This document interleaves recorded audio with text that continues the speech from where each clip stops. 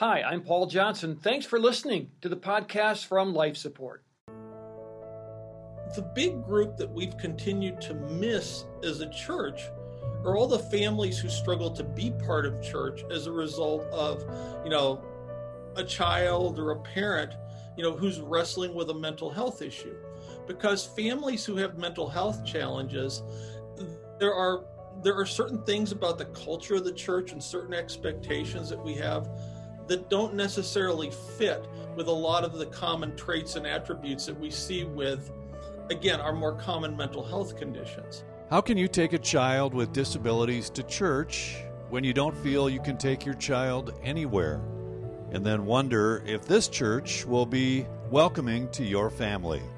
That challenging topic and many others today on Life Support with Dr. Steve Gersevich. Everything you do from then on is different. One of the detectives, I think his name was He was Derek. a golden boy. All we can do right now is come together. Extreme domestic violence, multiple rapes. This is Life Support, hosted by Pastor Paul Johnson from Ridgewood Church in Minnetonka, Minnesota. My name is Steve Johnson, Director of Five Stone Media, a co-sponsor of this program, and our goal is to use this story to bring hope and healing. And now let's join the conversation with Pastor Paul. Hey, welcome to Life Support. So glad to have you here. What we do on this program is we tell stories to help you find a deeper relationship with Jesus Christ, and we talk a lot about suffering and trauma and difficulties and trials because we find that this is where Jesus really emerges, and this is sometimes where you find Christ in a new and deeper way. And very special guest, we have Dr. Steve Gersevich with us, who's kind enough to join us from Cleveland. He's a child and adolescent psychiatrist. He's the founder and president of Key Ministries. And I really appreciate you being here, Steve. Thanks for taking the time. Well, thank you so much for having me. So you're in Cleveland, and are you excited about the Browns coming up here? You're not long to go here till the Browns are playing again. You have to understand that, those of us of a certain age in Cleveland never get excited about the Browns because the more the expectations grow for the Browns, the greater the soul-crushing disappointment at the end. So it's basically guard your heart at this point until they win a few games. So, like we say, Jesus loves you, but he hates Cleveland. Good enough. Hey, we are in a very challenging time, obviously, in our country, and you have a real heart for kids, and you have a real heart for kids with disabilities, and I do want to talk about this issue because it's really important. And I'll just set the table by telling you that our family deals with kids with disabilities that are anxiety-related, trauma-related, that you can't see, but they're there. And not too many years ago, our son was killed. Twin brothers were 6 years old. That trauma has really rewired their brain, and we find that life has been completely different for them since. How difficult is it, let me start this way, for families that are dealing with disabilities with their kids to integrate into the Christian community and try to find community within the church? So let me tell you a little bit about how I got involved with our ministry adventure. This is probably 25 or so years ago now, and I was on the elder board of our local church. And we had some very highly committed, stalwart families who had gone over to Russia and Bulgaria after the fall of the Iron Curtain and adopted kids from orphanages who had, various degrees of trauma, neglect, developmental disabilities. And one night we were at a board meeting, a children's ministry director came and was talking about all the things that they were having to do to support these families because what they were seeing increasingly, and again, that these were folks who were deacons, these are folks who in some instances were elders, people who are leading small groups, people who are always volunteering, were struggling to stay part of the church because of the challenges that they were dealing with these children who they'd adopted. So I'm sitting there listening to this, and at the time we're running a pretty large, child and adolescent psychiatry and child and adolescent mental health practice outside of Cleveland. And so not formally like anything that we would like write up for a research study, but just to get a sense of the extent to which it's a problem, for like 3 months, I just surveyed every family who came through and asked them one question. To what extent did or do the problems that brought you to our practice impact your ability to attend your church or place of worship? And I was floored by some of the stories that we started to hear. And so around that time or shortly thereafter, I got involved with some research that became very popular. And for probably 6 or 7 years, I had the opportunity to travel around the country and like lecture to physician groups 2 or 3 days a week. And wherever I would go as part of the introduction, I would mention some of the work that our church was doing, and they started getting overwhelmed with requests for help. So Key Ministry came about close to 20 years ago now in response to that need. And essentially from the very beginning, like our focus has been on helping churches welcome and include families who had kids with quote unquote hidden disabilities, like you described. At the time, you look at like the work that like Johnny and Friends did in terms of, improving access to the church for people with physical disabilities. Shortly after we got going, there was a great emphasis and an increasing interest on, folks with what we would call special needs, folks with like significant or severe intellectual or developmental disabilities.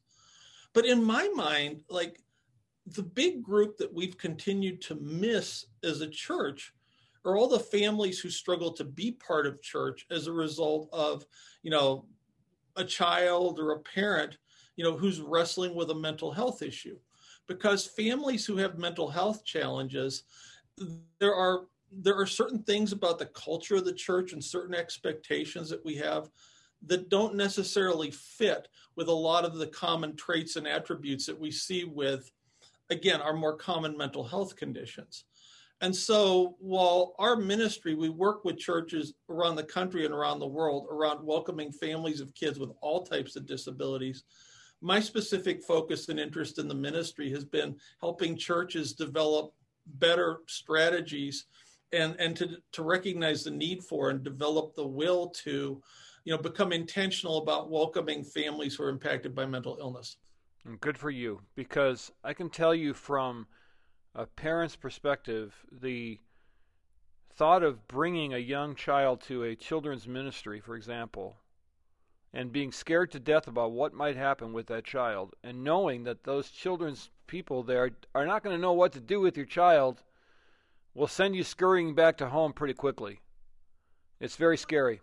Yeah, and you mentioned that. I think this example immediately comes to mind that there's a family in our church where, I happen to know their kids professionally many years ago, where when we were having our first Disability Sunday, these parents got up and talked about what their experience was like trying to find a church when they had a 7-year-old and a 5-year-old with fairly severe ADHD.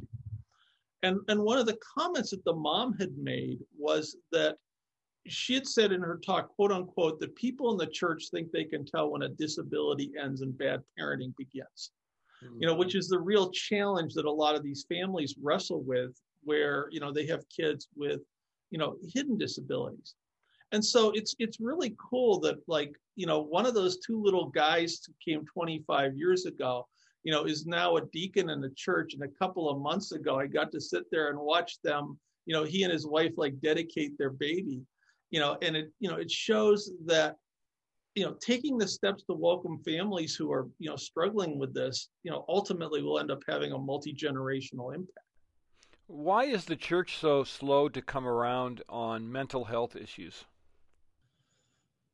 I think that some of it has to do with, issues that go back to, the 1960s and even before that, where a lot of the conceptualizations or the different schools of thought in terms of psychology, and psychiatry. If you take a look at Freud, if you take a look at, Skinner and behaviorism, and in particular, Albert Ellis, who started coming along in the 60s talking about, everybody can decide for themselves what's right and what's wrong. That there are no absolute moral laws. That one of the things that happened was that I think that there are a lot of people, particularly in the branches of the church, for whom Scripture and adhering to Scripture is most important, that struggled greatly with the concern that some of the ideas that were guiding the mental health treatment that folks were receiving at that time were antithetical to certain concepts related to the faith. I think that we have made, thanks to organizations like yours, thanks to other folks who are working in this area. I think, Rick and Kay Warren have done, tremendous work when it's come to this. I think that we've come a long way in terms of destigmatizing mental health treatment in the church. But I think that, for a lot of folks, we still, there's still a struggle in terms of, understanding how certain types of mental health treatment, can be integrated with and shown not to be in conflict with different passages of Scripture. And I think that there's the concern, and I see this more among families actually than I do among church leaders, where there's a reluctance to pursue help, because of the concern that the people who are providing that help in the secular arena are going to actively do things to undermine what parents are trying to do in terms of their own children's faith formation. We'll be back to the conversation with Dr. Steve in just a moment. Our host, Pastor Paul, is a survivor too, losing both a wife and a son, and that's what life support is all about.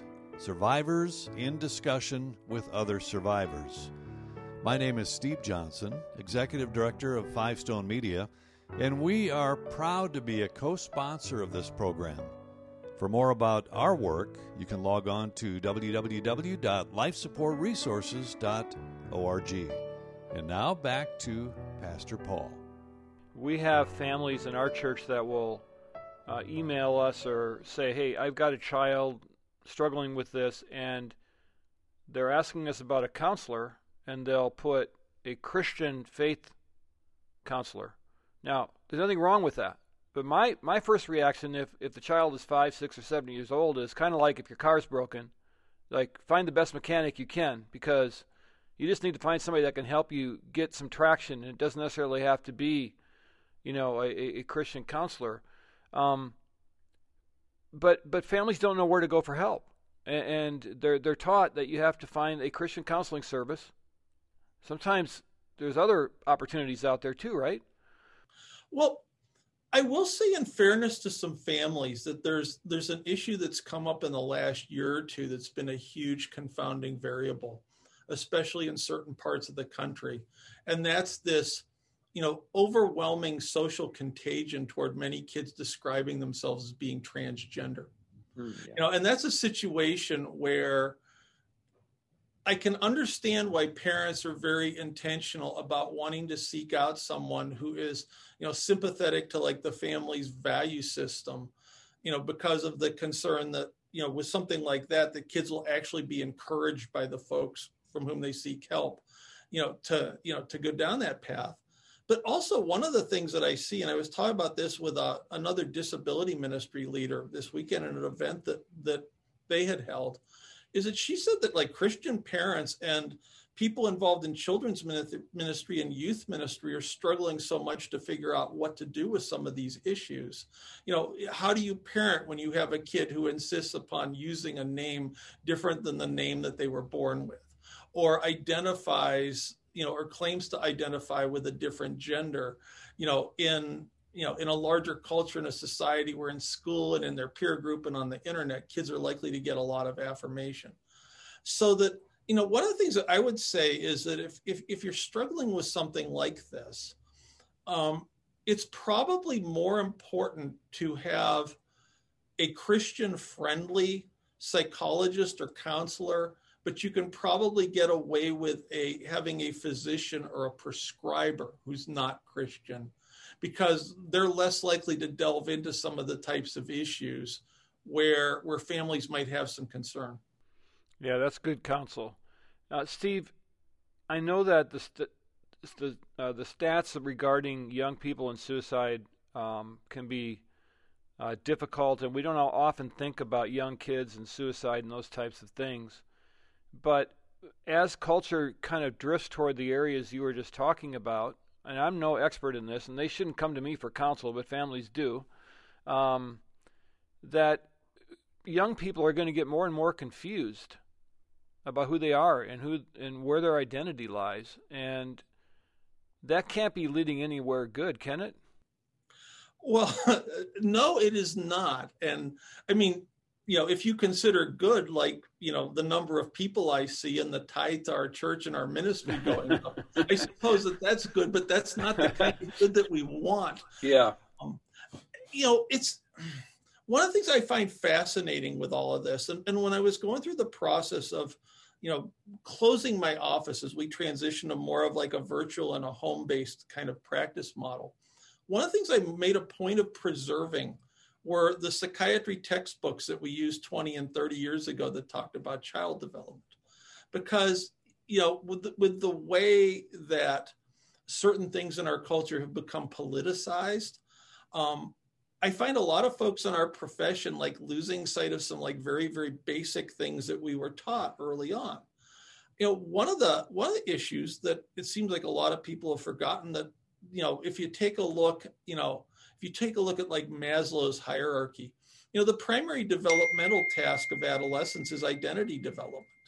And to say, like, if somebody, when they're 12 or 13 or 14, that who they are at that age is ultimately who they're going to be, that doesn't fit with like long-standing understandings of like development, like over a period of decades.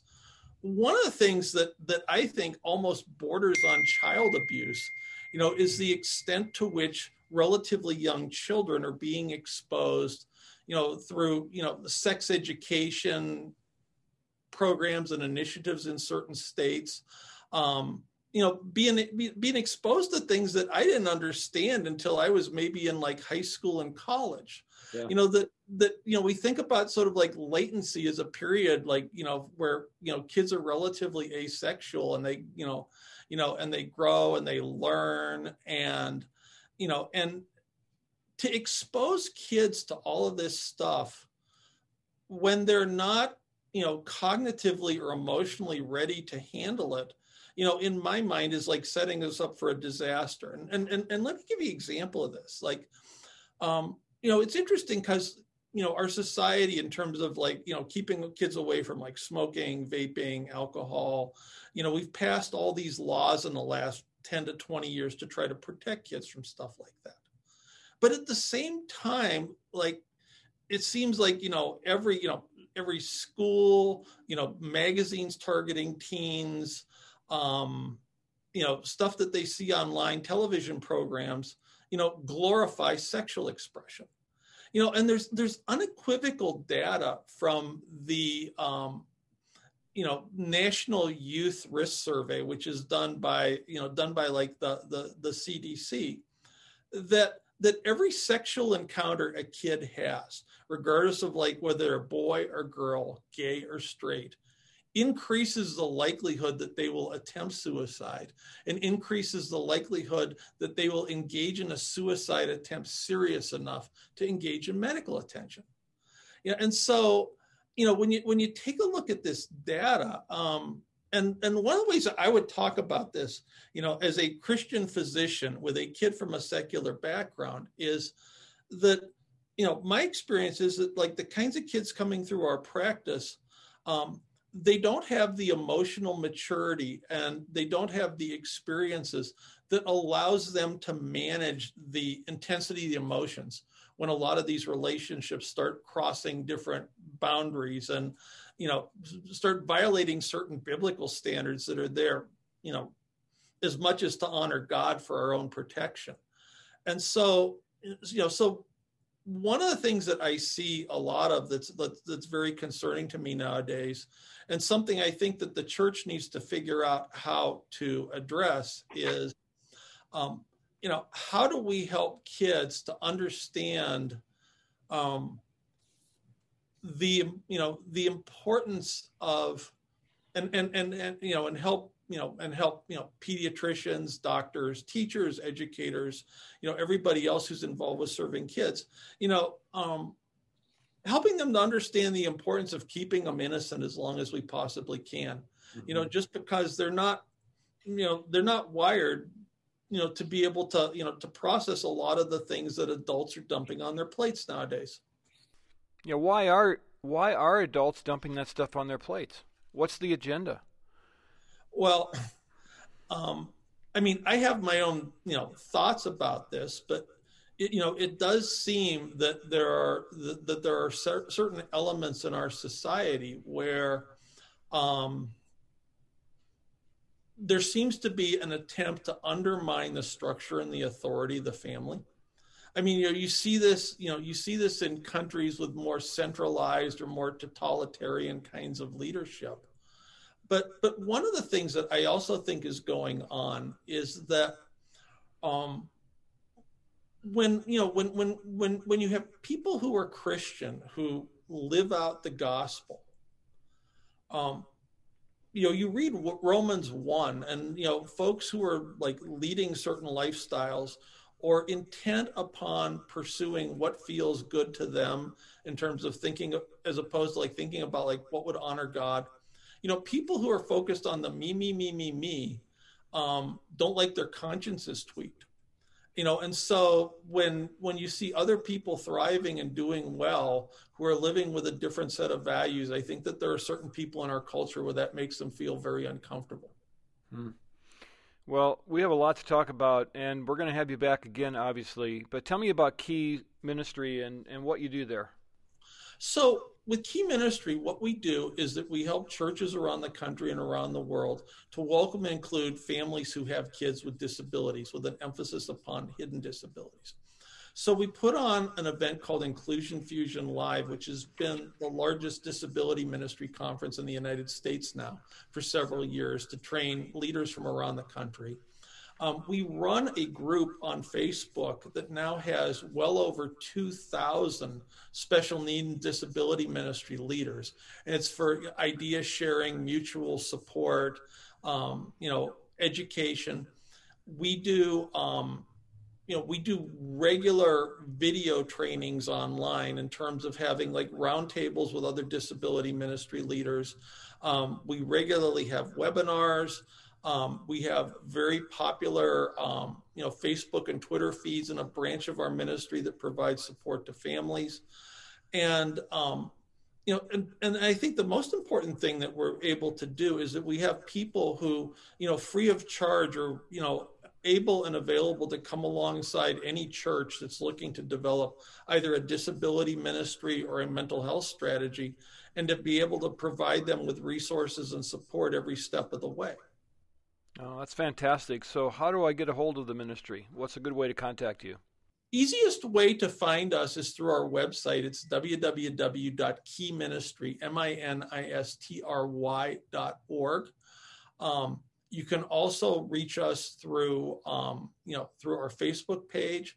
But I think that the website's probably a great place to start, because if people have specific questions or people have specific needs, there's a contact us form that they can fill out to tell us exactly what they need. We can make sure we get them directed to the right person or to the right resource.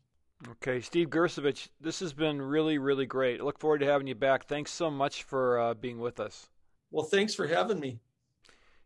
As we talk, as a parent, these are scary things that we really haven't encountered before. But here's what Psalm 119:76 tells us. May your unfailing love be my comfort, according to your promise to your servant.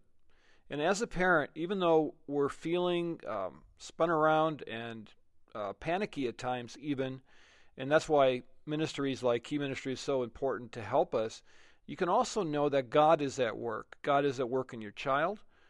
God is at work in you. God is the provider of wisdom. He will guide you to where to go to help your child and give you wisdom through others or through different sources.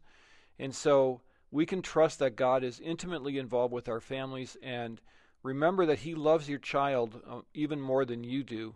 And I know sometimes it's hard to really believe, but it's true. And so listen, we're glad you joined us here on Life Support. I want to thank our great partners that make this program possible. I want to thank Faith Radio, and you can reach them at myfaithradio.com. They give us this platform. They've been wonderful to us. You can watch a video version of this podcast at fivestonemedia.com, and that's a great organization too. They're doing wonderful things to help churches get resources to tackle issues like this. And if you'd like to check us out at Ridgewood Church or make a contribution to make this podcast possible, you can find us at myrwc.org/give. Also love to see you on Twitter. You can find me there at Pastor Paul J. At Life Support, we're here to tell stories. We're here to tell stories about trauma, about difficulties, about trials, because the ultimate goal of this is to glorify Christ and to give you a pathway toward Jesus, because many times it's through these hard things in life that we're talking about here that Jesus makes himself known in even a deeper way. So we look forward to seeing you next time, and thanks so much for joining us right here on Life Support. Thanks for listening to this Life Support podcast. These conversations are available because of listener support. You can make a gift now at myfaithradio.com. To avoid missing future editions of Life Support, subscribe to the podcast today at iTunes or your podcast player. And thanks for sharing this audio link with a friend and grow the impact of Life Support.